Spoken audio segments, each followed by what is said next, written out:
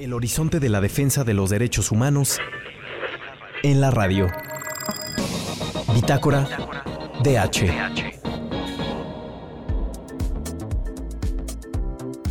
Hola, hola, bienvenidas, bienvenidos, bienvenides todos ustedes a nuestro programa Bitácora DH. Mi nombre es Jime Huerta y el día de hoy estoy muy feliz porque estoy en compañía de mi amiguísima Monse Núñez. Monse, hola, ¿cómo estás? Muy bien, ¿y tú, amiga? ¿Qué tal? ¿Cómo estás hoy? La verdad es que yo estoy emocionada porque estos temas que vamos a tratar el día de hoy se me hacen súper importantes y creo que hay muchísimo, pero muchísimo para hablar y para reflexionar. Así es, el tema de hoy, pues bueno, es bastante complejo, ha estado pues muy presente en redes sociales y aparte tenemos una invitada especial con quien estaremos hablando y resolviendo algunas dudas y bueno, un poco para hacerles una introducción, vamos a hablar sobre el tema del Sonora Grill de Polanco y un poco lo que sucedió.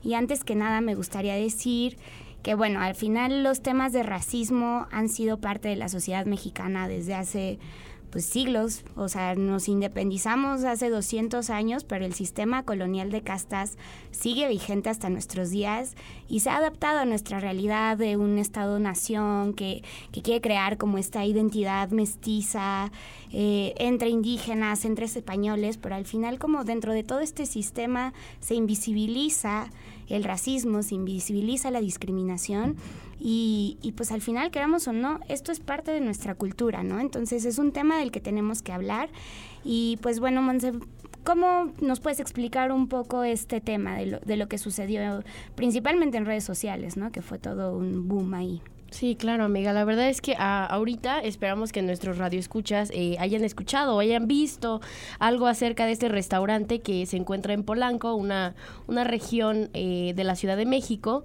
en donde ocurrieron hechos el pasado 1 de agosto de 2022, bueno, de este año, y se denunció en redes sociales actos de discriminación y racismo en este establecimiento, de acuerdo con las palabras de los denunciantes y diferentes testimonios que se desataron pues en redes sociales, acusan y confirmaban que en este restaurante te pasan, te acomodan acorde a tu color de piel. Entonces ahí hablamos de las pigmentozonas, en donde colocan a morenos y personas blancas en diferentes áreas, dejando a aquellas de piel blanca en lugares un poco más visibles, preferentes, mejor acomodados, más cómodos, y a las personas morenas pues un poco más atrás.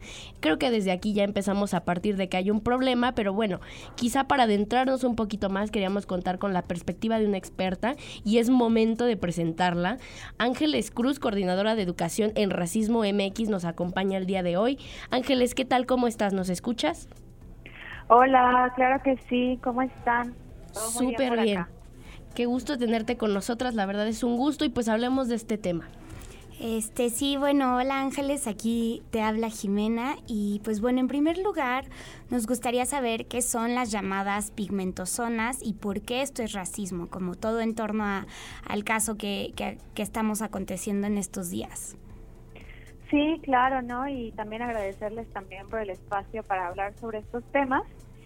Y bueno, pues las pigmentozonas es un nombre o un término coloquial a partir del cual se le ha nombrado a esta forma de segregación de las personas hacia, o más bien debido a su identidad étnico-racial, ¿no? Significa que a determinadas personas pues se les va a colocar en espacios privilegiados, mientras que a las otras pues todo lo opuesto, ¿no? En otras zonas, digamos, más ocultas o más atrás, ¿no? O sea, pensemos, por ejemplo, en este ejemplo de Estados Unidos desde hace mucho tiempo, que es el de Rosa Parks, ¿no? En el que las personas afrodescendientes, pues cuando entraban a los autobuses, pues tenían que sentarse en la parte de atrás.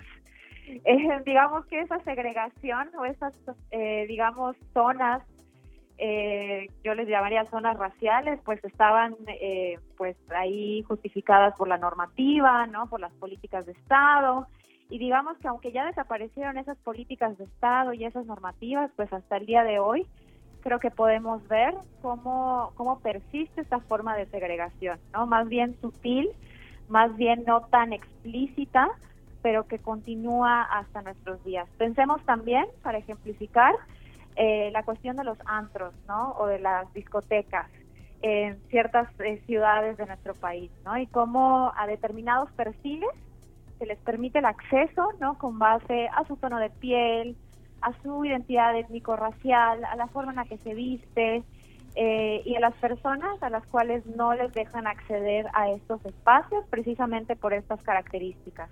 Entonces, pues sí, digamos que es un término coloquial para nombrar esta forma de discriminación que es segregar a otras personas con base a su identidad étnico-racial.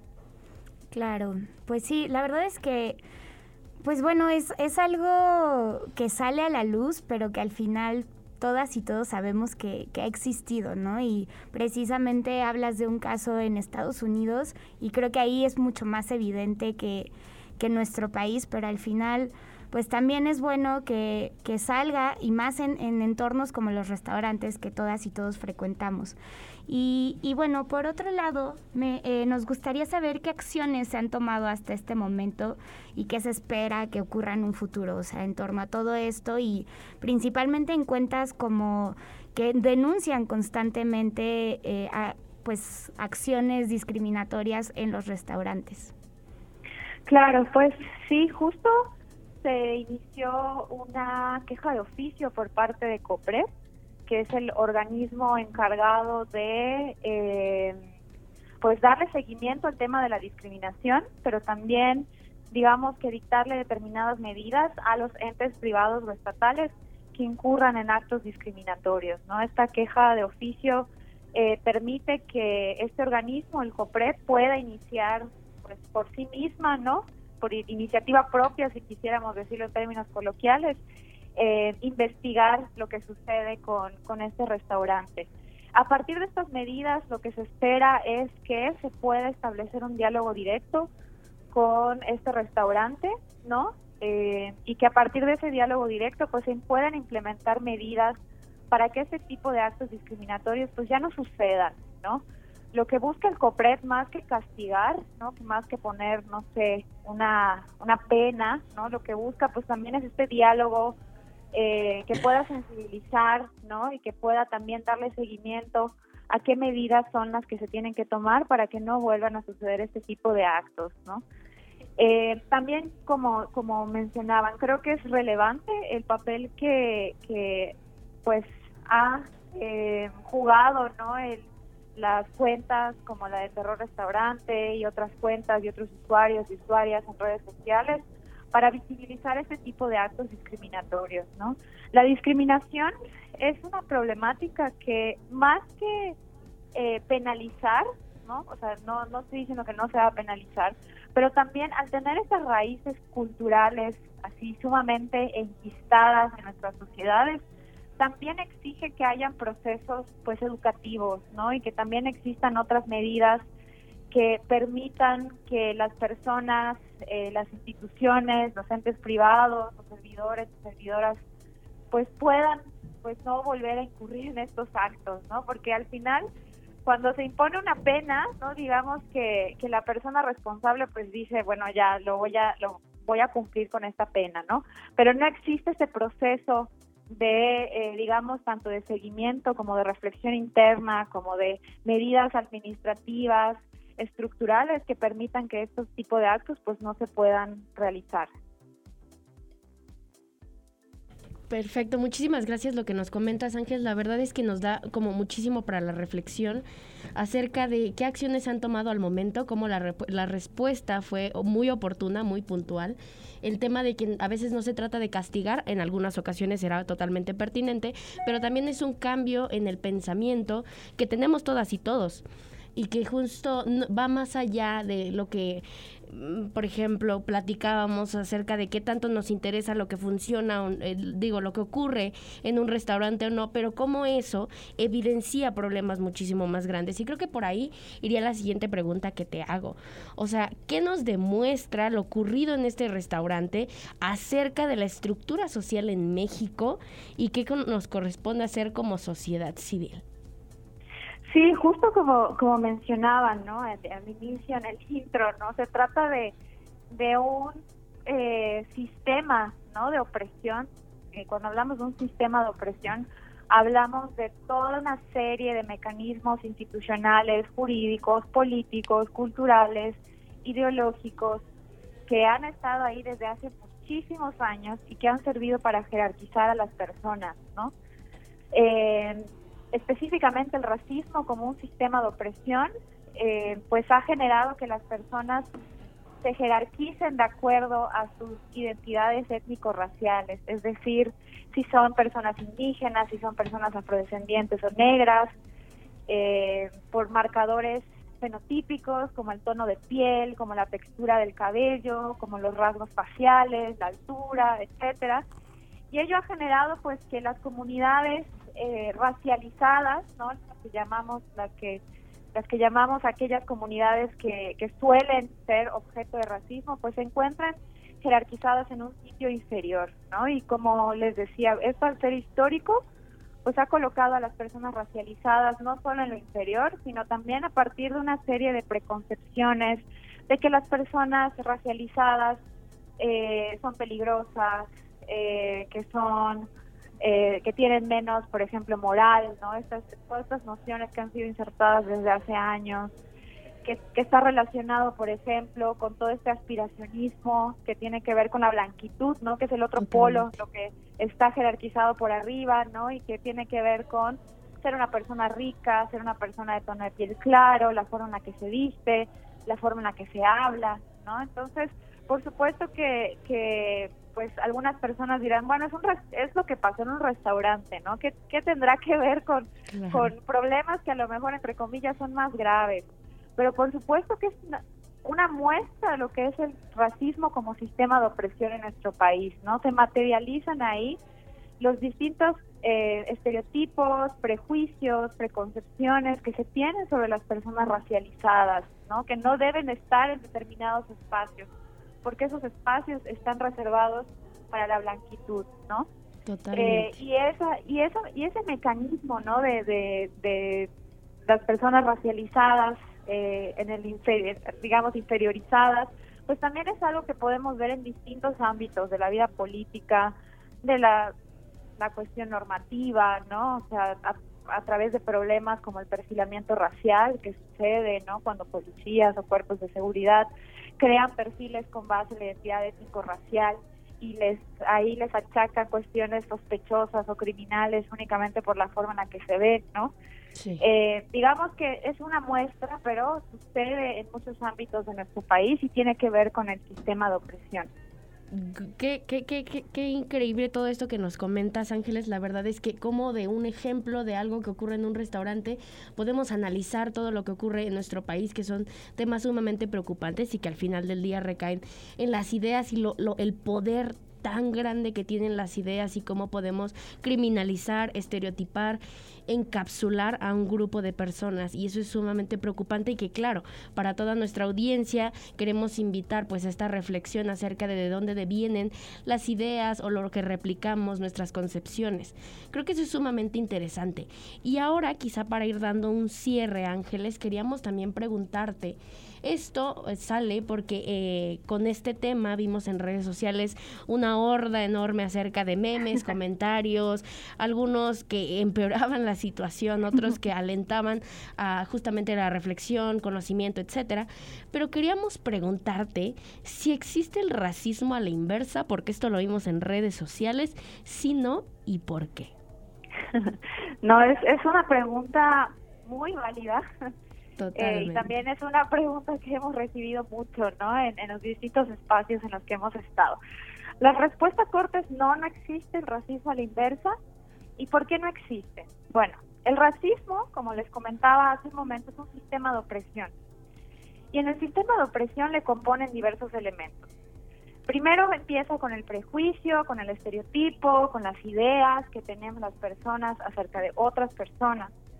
Después de eso, ¿no?, de esas ideas, se materializa, digamos, en la discriminación, que la discriminación ya es no permitir que una persona acceda a determinados espacios, a ciertos derechos, ¿no? Eso lo tenemos como un segundo componente.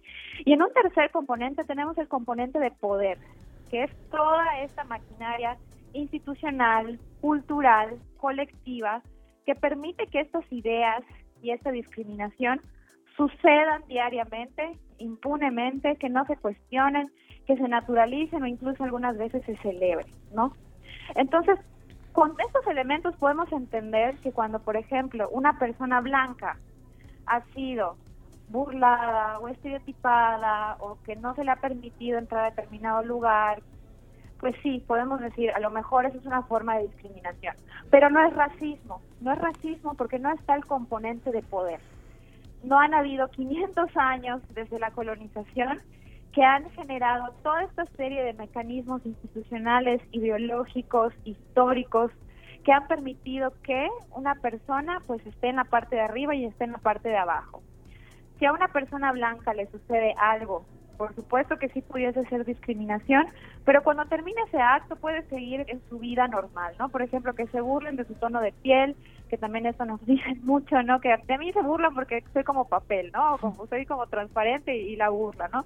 Por supuesto que eso puede ser un dicho que puede generar impacto en la persona, pero cuando sale en su vida cotidiana no va a encontrarse con una serie de barreras estructurales e históricas como una persona racializada sí, ¿no? Y sabemos que las personas racializadas, pues, lo vemos en cifras, ¿no? Desde EDIS, desde otros estudios, desde el Oxfam, desde el Colmex, ¿no? Que las personas de tonos de piel más oscuro tienen menos acceso a la educación, al empleo, ¿no? Justamente por estas barreras estructurales, ¿no? Entonces, una persona blanca no va a pertenecer a esas cifras. Una persona blanca puede ir, por ejemplo, a África, y a lo mejor sí, en algún momento recibirá algún tipo de dicho que por supuesto puede ser discriminatorio, pero continuará con su vida sin ninguna otra barrera estructural y a lo mejor ese acto no queda impune.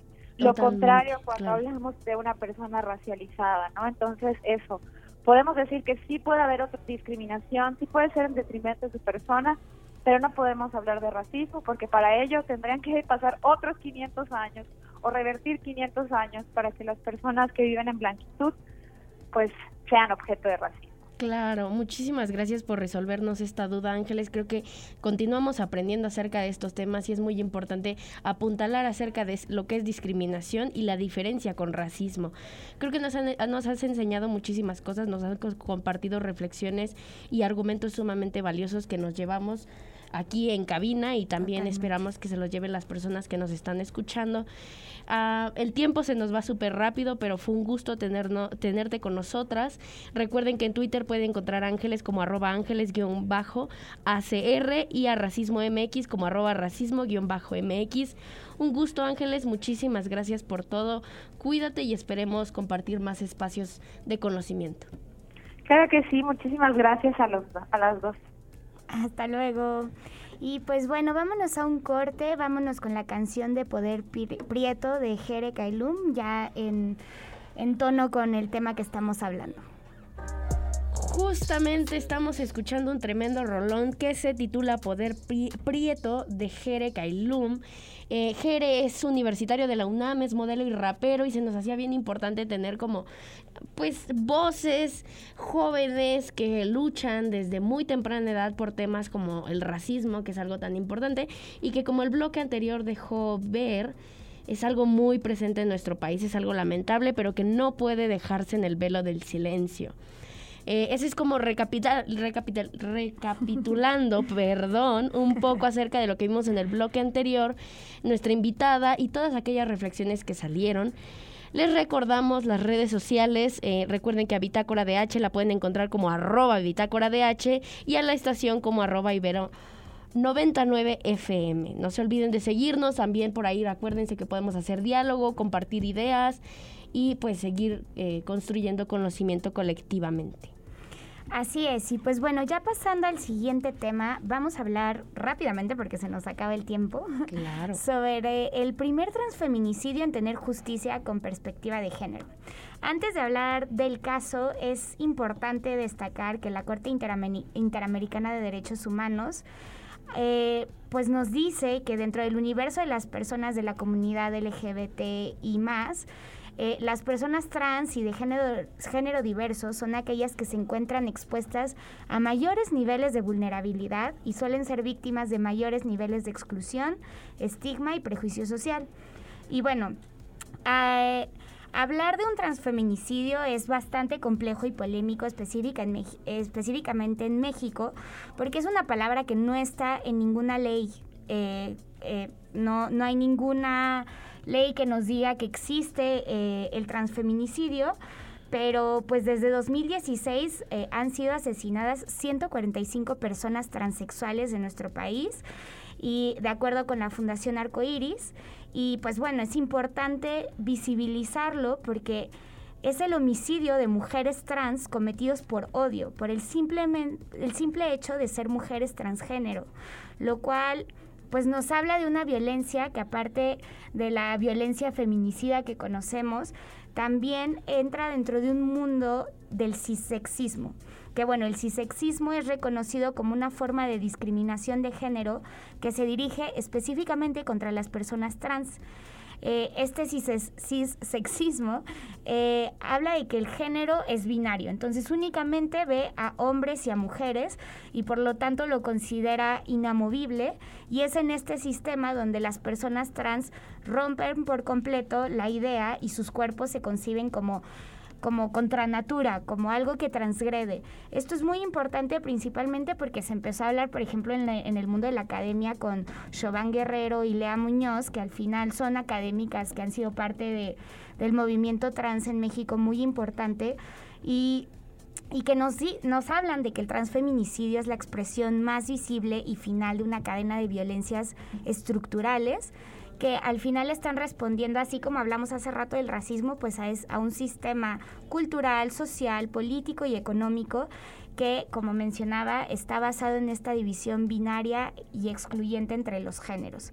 Y bueno, Monse, háblanos un poquito más sobre el caso pues de éxito, a pesar de que surgió tras una desagradable tragedia. Totalmente, amiga, la verdad es que para este punto partimos de un hecho completamente lamentable, o sea, estamos hablando de la pérdida de una persona que en ningún momento debió morir por ser quien es. Hablamos de Naomi Nicole Lazoñare, así fue como se le conocía, quien fue asesinada en marzo de 2020 por 2 militares en activo en la colonia Guerrero de esta ciudad, la Ciudad de México.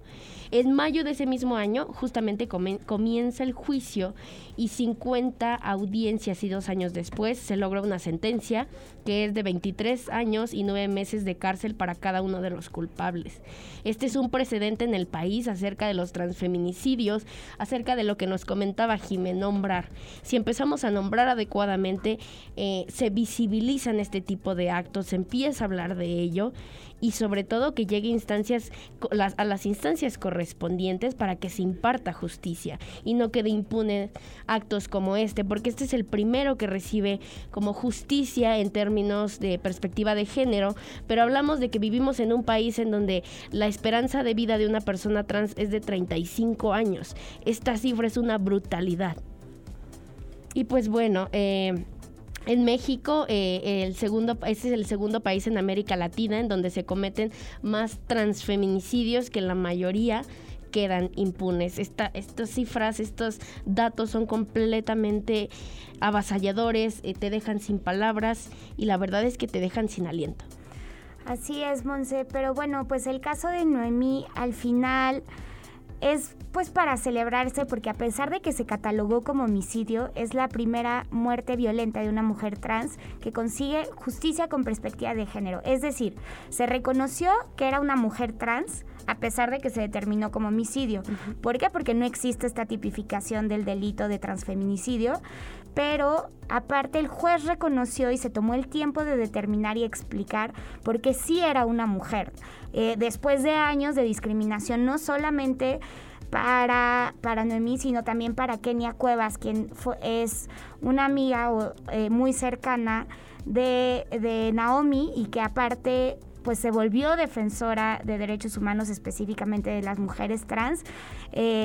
Y pues bueno, un caso que se queda en nuestra memoria definitivamente y que esperemos que siente un precedente para que se pongan las pilas y precisamente hagan una ley que tipifique el transfeminicidio. Totalmente, amiga. Creo que ahorita hablaste acerca de la perspectiva de género y también hay muchos hallazgos que resaltar acerca del término de la interseccionalidad, acerca de cómo se le reconoció a esta persona, a Noemí, por ser una persona migrante y trabajadora sexual, además de cómo esto estuvo acompañado del odio, la transfobia y demás factores importantes. Creo que esto deja un gran mensaje para la sociedad y decir tajantemente que los transfeminicidios existen y requieren justicia. Mientras no haya justicia, no podemos vivir en un mundo tranquilo, pacífico, seguro.